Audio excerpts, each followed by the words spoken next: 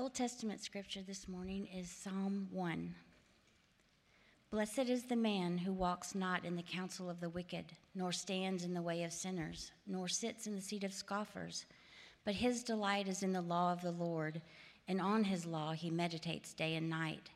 He is like a tree planted by streams of water that yields its fruit in its season, and its leaf does not wither. In all that he does, he prospers. The wicked are not so, but are like chaff that the wind drives away. Therefore the wicked will not stand in the judgment, nor sinners in the congregation of the righteous.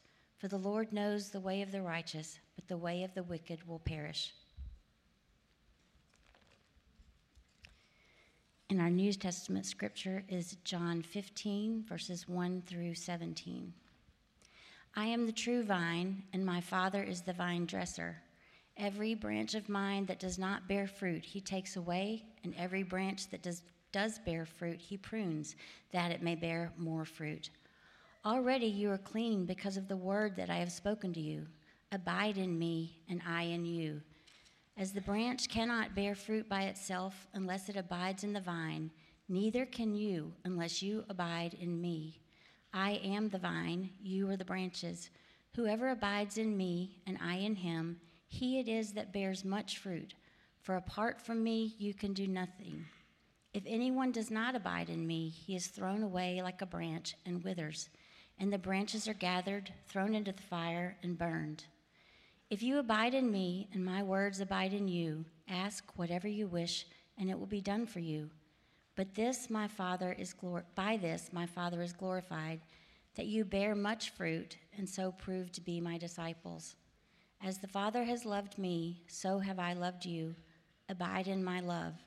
If you keep my commandments, you will abide in my love, just as I have kept my Father's commandments and abide in his love.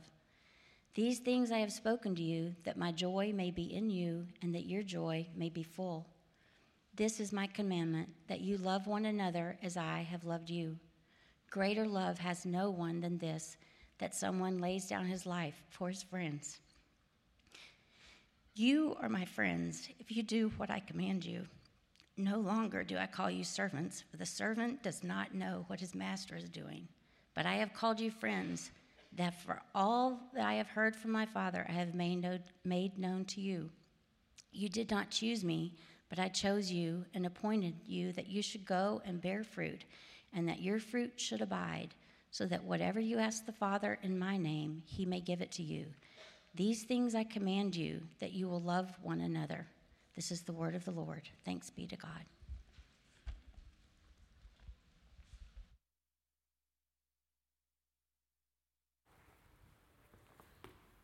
Thanks.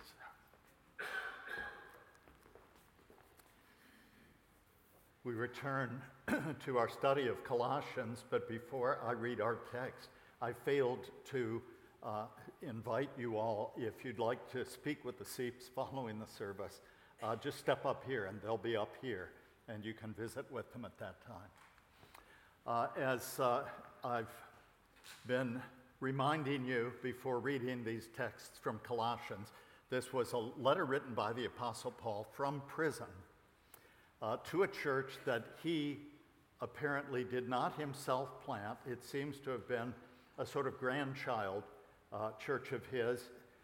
The church planter was a man named Epaphras, and he is with Paul and telling Paul about what's going on there. There's some concern that teachers have come in that have begun to teach that in addition to the gospel, and particularly in addition to Christ, more is needed to have a more mature and full-orbed spirituality. And so Paul has written this letter emphatically to state that Jesus Christ is supreme in the cosmos, the firstborn of all creation, that he's supreme in the new creation, the church. He's the firstborn from the dead. In both the cosmos and in the church, he is the integrating principle that holds all things together. And he is holding up the supremacy of Christ in order to then speak to the full sufficiency of Christ in our own salvation and spiritual growth. So that's what we've been looking at. And we come this morning to him addressing more specifically the kinds of problematic teaching that these teachers had been giving to the Colossians that have caused confusion. So we begin in verse 6 of chapter 2, and we're going to read all the way down to the end. In the summertime, because people are coming and going, I like to take larger chunks of scripture each Sunday than I ordinarily would, because it's hard for any of us coming and going to follow a careful exposition of a small part of the scripture. So we're going to read nearly this entire second chapter. Colossians, beginning with verse 6. Paul writes, "Therefore, as you received Christ Jesus the Lord, so walk in him, rooted and built up in him, and established in the faith, just as you were taught, abounding in thanksgiving." So that's the charge. How are we to do it? Verse 8. "See to it that no one takes you captive by philosophy and empty deceit, according to human tradition, according to the elemental spirits of the world, and not according to Christ.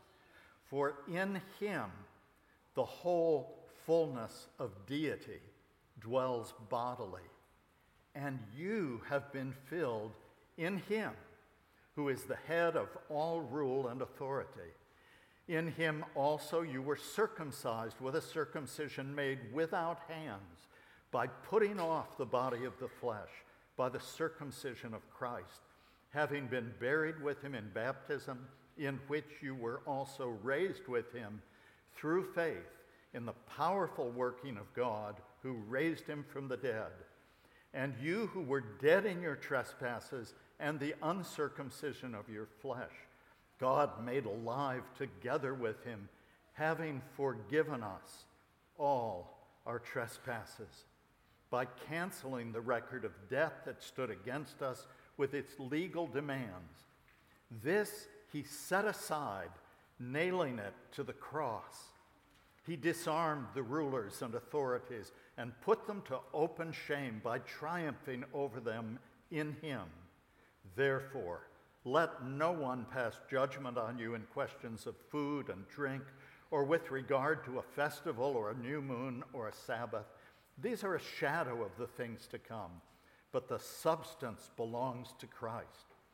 Let no one disqualify you, insisting on asceticism and worship of angels, going on in detail about visions, puffed up without reason by his sensuous mind, and not holding fast to the head, from whom the whole body, nourished and knit together through its joints and ligaments, grows with a growth that is from God. If with Christ you died to the elemental spirits of the world, why, as if you were still alive in the world, do you submit to regulations? Do not handle, do not taste, do not touch, referring to things that all perish as they are used, according to human precepts and teachings. These have indeed an appearance of wisdom in promoting self-made religion and asceticism and severity to the body, but they are of no value in stopping the indulgence of the flesh." The word of the Lord. Now, this is a freeing text. I understand little milquetoast, thanks be to God, if the text is a hard one, but this is one to celebrate. This is the word of the Lord. Thanks be to God. Okay, thank you.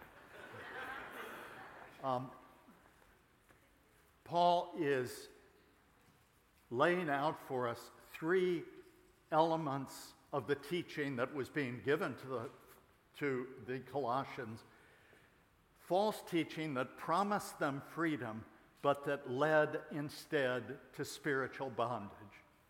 And then he contrasts that with three keys to experiencing the kind of freedom that Christ would give us from bondage to sin and death and all the things that have held us back from knowing God and being free in his presence. Now, Paul actually contrasts them, says the negative teaching, then the positive, the negative, the positive. what I'd like to do in the time that we have is just unthread these and look first at the three aspects of false teaching that were being offered, because those same categories are present today in the church. And we need to be aware of them because it's very easy for us to fall for all three of these. And then, in conclusion, we'll look at the three answers, the three ways that lead to freedom. Now, just so that you know I'm not making any of this up, let me first show you which verses I'm going to be relating to, if you have a Bible with you. If not, take my word for it. First of all, we'll just note these three aspects of false teaching and how Paul warns them away from each of these. The first is in verse 8. See to it that no one takes you captive by philosophy and empty deceit according to human tradition. That's the first. The second is down in verse 16. Therefore, let no one pass judgment on you in questions of food and drink, or with regard to a festival or a new moon or a Sabbath. These are a shadow of things to come. The substance belongs to Christ. And the third is in the very next verse, verse 18. Let no one disqualify you, insisting on asceticism and worship of angels, going on in detail about visions, puffed up, etc. So what are these three things? The first is that he tells us not to let people claiming extraordinary spiritual knowledge take us captive. The second is not to let people professing extraordinary holiness condemn us, make us feel guilty and ashamed. And thirdly, don't let people professing to have extraordinary spiritual experience, in Paul's words, disqualify us. Tell us that you're not part of the in group, you're not spiritual because you haven't experienced what I've experienced. So those are the three categories, and I want us to look at those quickly.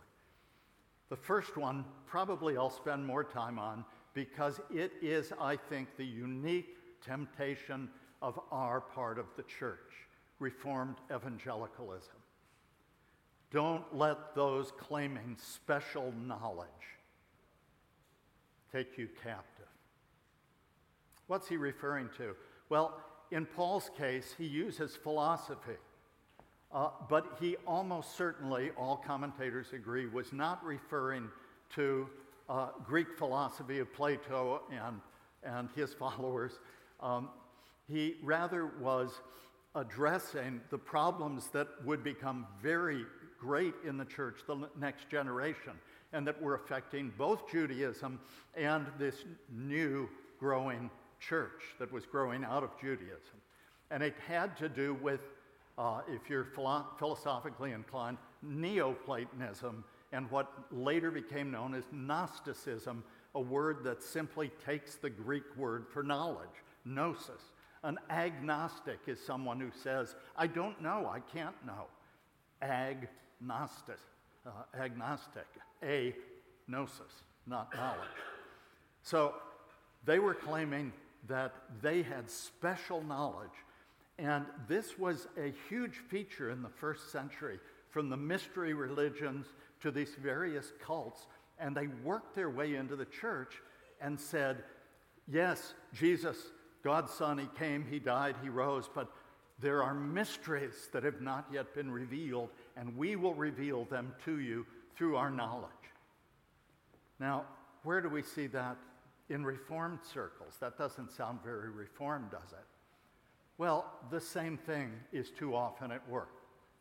And I'll simply give you my own story. I grew up in a pastor's home and had biblical knowledge, and I was the one in the family who ran far away and lived a profligate life for over a decade, and then God in his grace drew me back. I wasn't looking for him. It was a big surprise.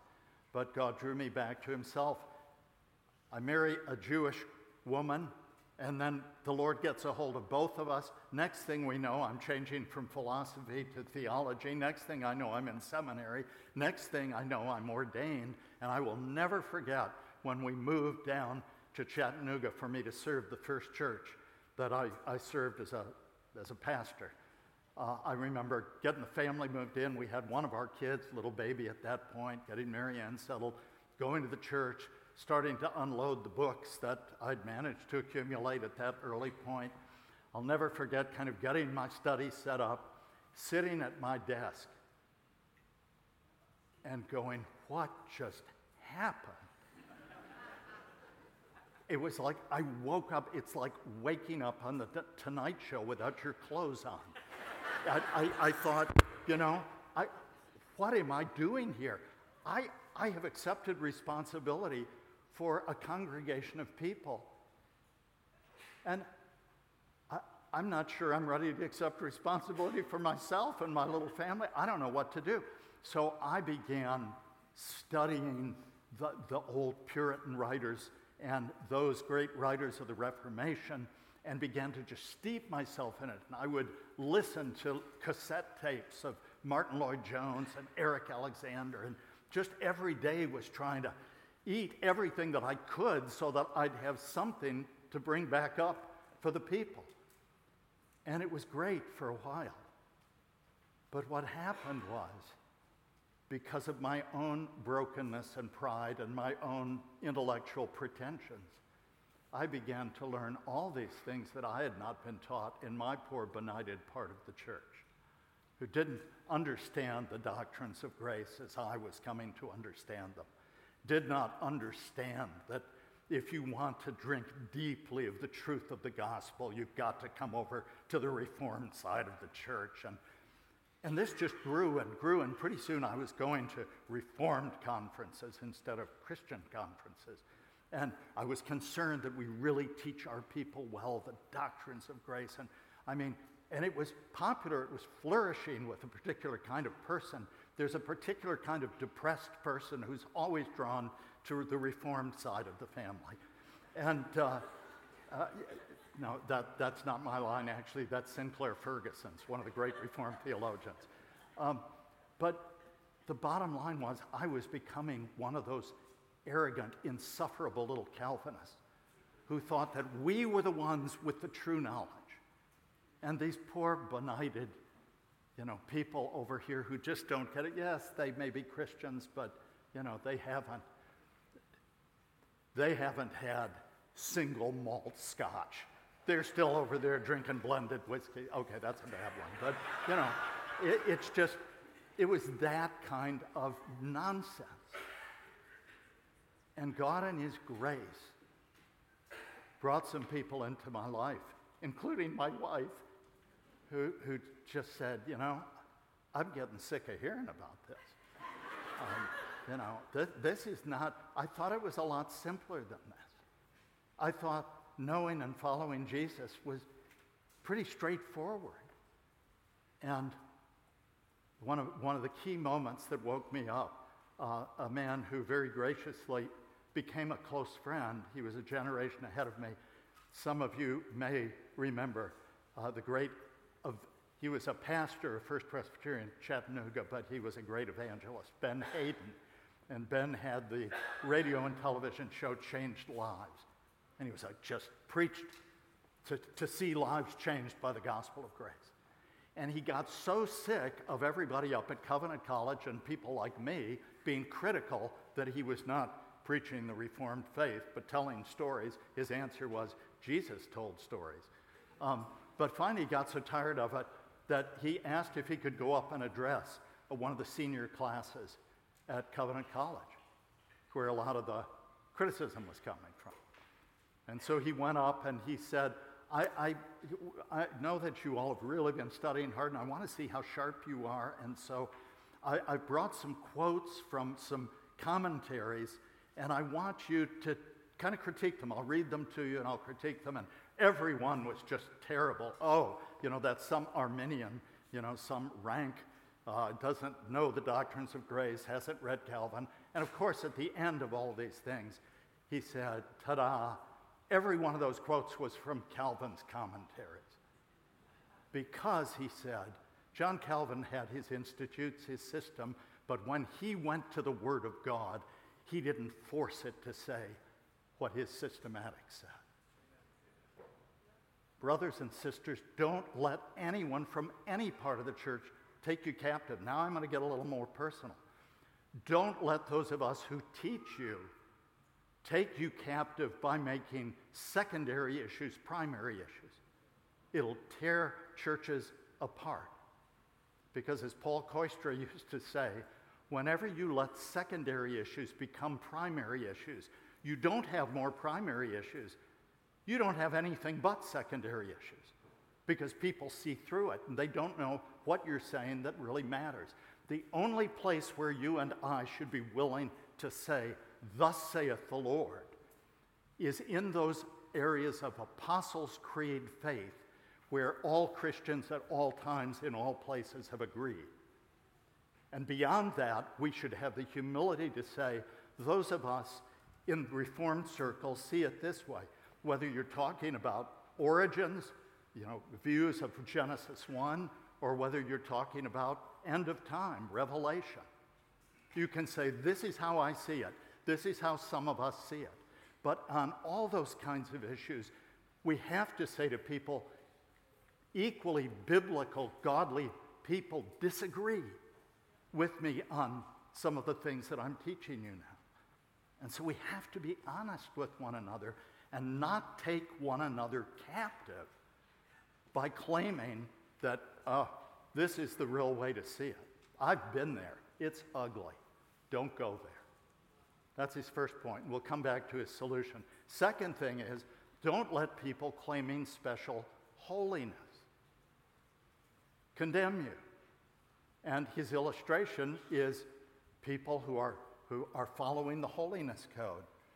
He says, let no one, verse 16, let no one pass judgment on you in questions of food and drink, or with regard to a festival or a new moon or a Sabbath. These are a shadow of the things to come. The substance belongs to Christ. I'll be quick here because I think I addressed this last week or maybe the week before, but this is the particular problem of the pietistic part of evangelicalism. You do find it in some Presbyterian circles, but it's much more prevalent among Baptists and independent churches and holiness churches that claim they do what the Pharisees did. They add around God's word more teachings to try to keep it buffered. So as I've told you before, I grew up where the rules were we don't drink, dance, smoke, play cards, go to movies, or go with girls who do. It was just you had a list of rules, any one of which it may be fine for an individual Christian to decide this is better for me in following Christ. I'm going to do this. Lots of other things. But it has an appearance of holiness. But it isn't holiness. It's false religion if you impose it and put it as this is what it means to follow Christ. And I think I mentioned last week, wonderful, loving family, and they loved the gospel, and my dad faithfully preached it, but it always bled over into legalism because that's what they'd been taught at Moody. And so, I'd hear them say, this is a lovely person. I'm not sure he's a believer. He's a smoker. Or she's lovely, but, I heard that she has a glass of wine with dinner. Or they go to movies. It's just, and the fun thing, if you have a rather disruptive sense of humor, is when you get people with different lists together.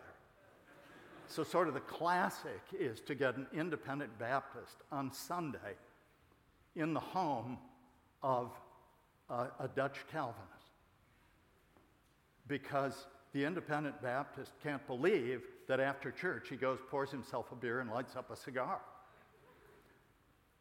The Dutch Calvinist is sitting there thinking, I don't know if this guy's really a Christian because he stopped at the store on the way over to pick something up. He broke Sabbath. Brothers and sisters, don't let people put a trip on you with their rules. If they're not in God's word, if it's not an apostolic call to holiness, honor them, don't make fun of them, but don't for one moment let them condemn you. because you're not keeping their set of rules. The last, don't let them do this, as he says, don't let people claiming special experiences disqualify you. And of course, the easy mark there, and they bleed into all parts of the church since the big third wave charismatic renewal back when I was starting out. It's those who've been blessed or cursed, depending on how they took it, by the charismatic and Pentecostal movement. Praise God for places where the Holy Spirit moved in power, and praise God when he breaks our categories apart. And do you all know Steve Brown?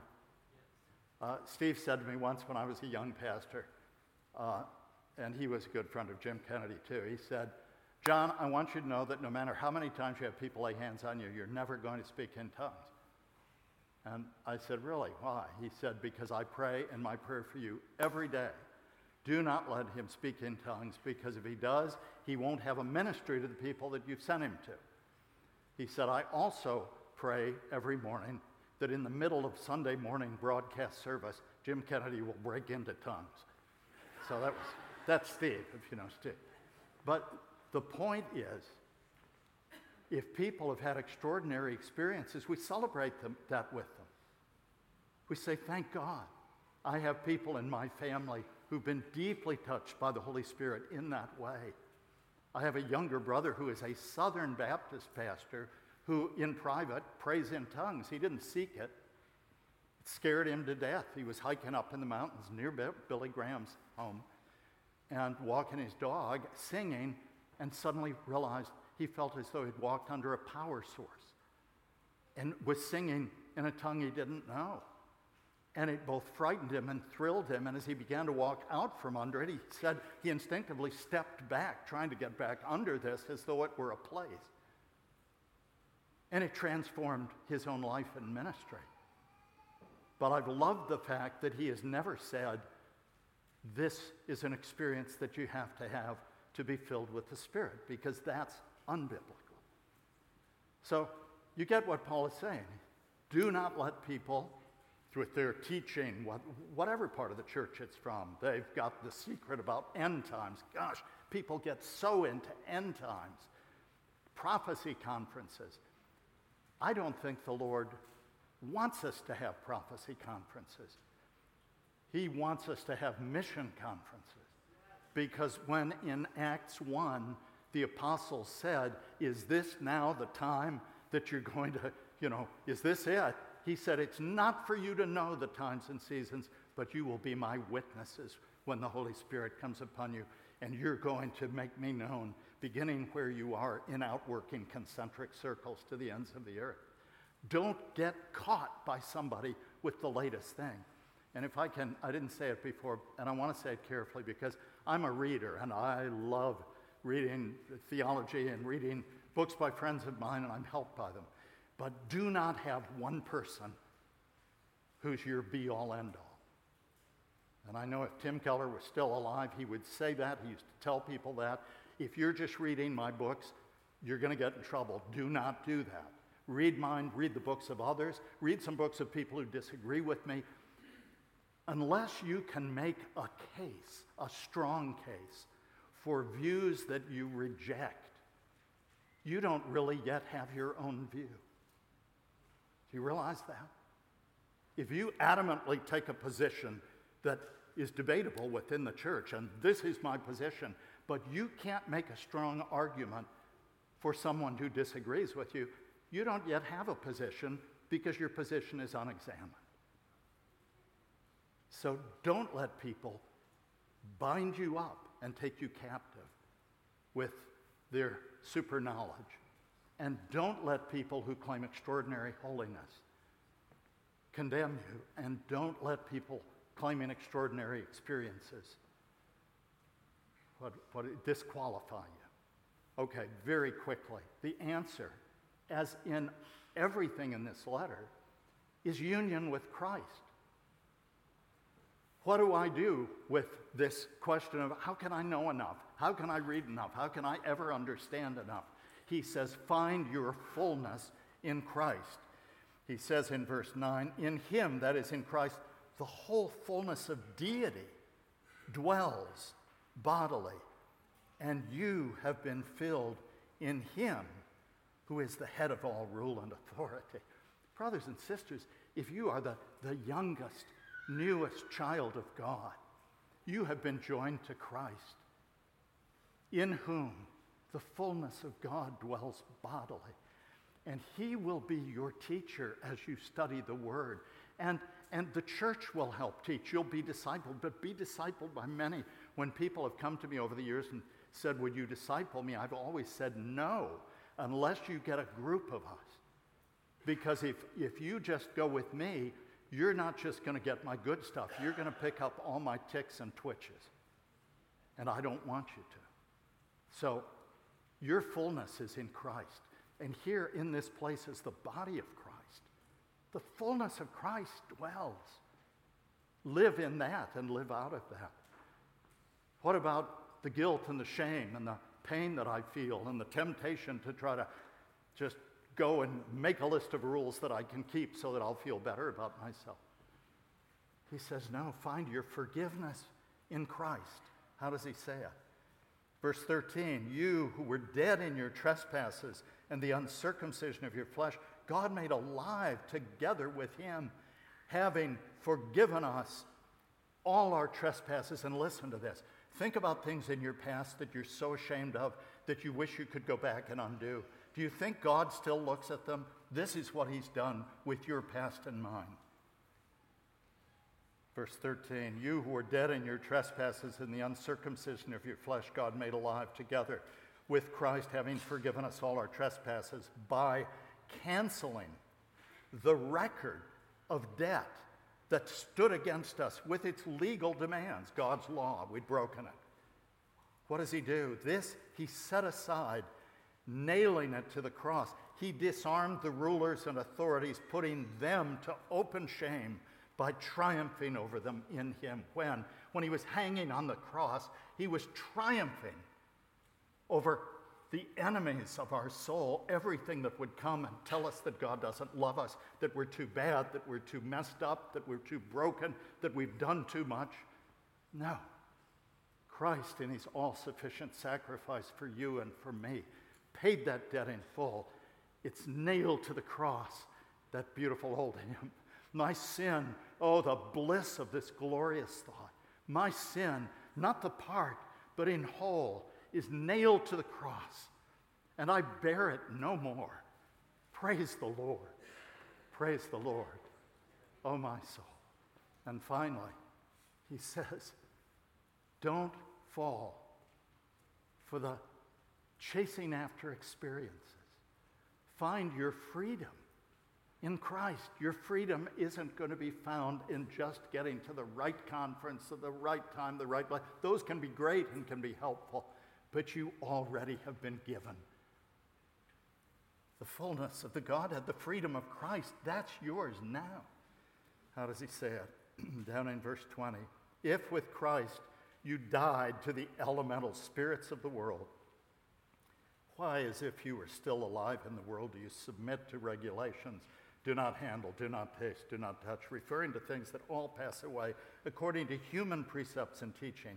These have an appearance of wisdom in promoting self-made religion and asceticism and severity to the body, but they are of no value in stopping the indulgence of the flesh. So, therefore, as you received Christ Jesus the Lord, so walk in him, rooted and built up in him and established in the faith, just as you were taught, abounding in thanksgiving. Lord, whom you have set free is free indeed.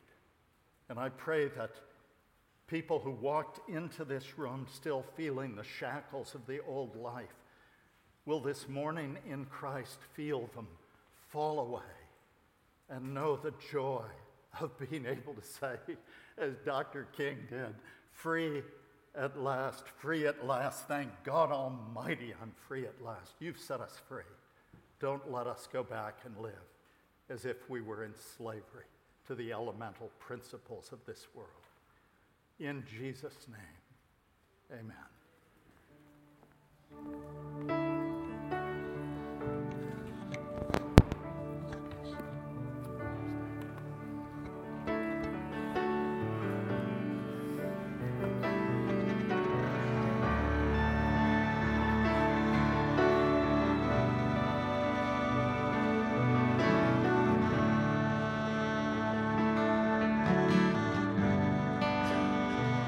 What gift of grace is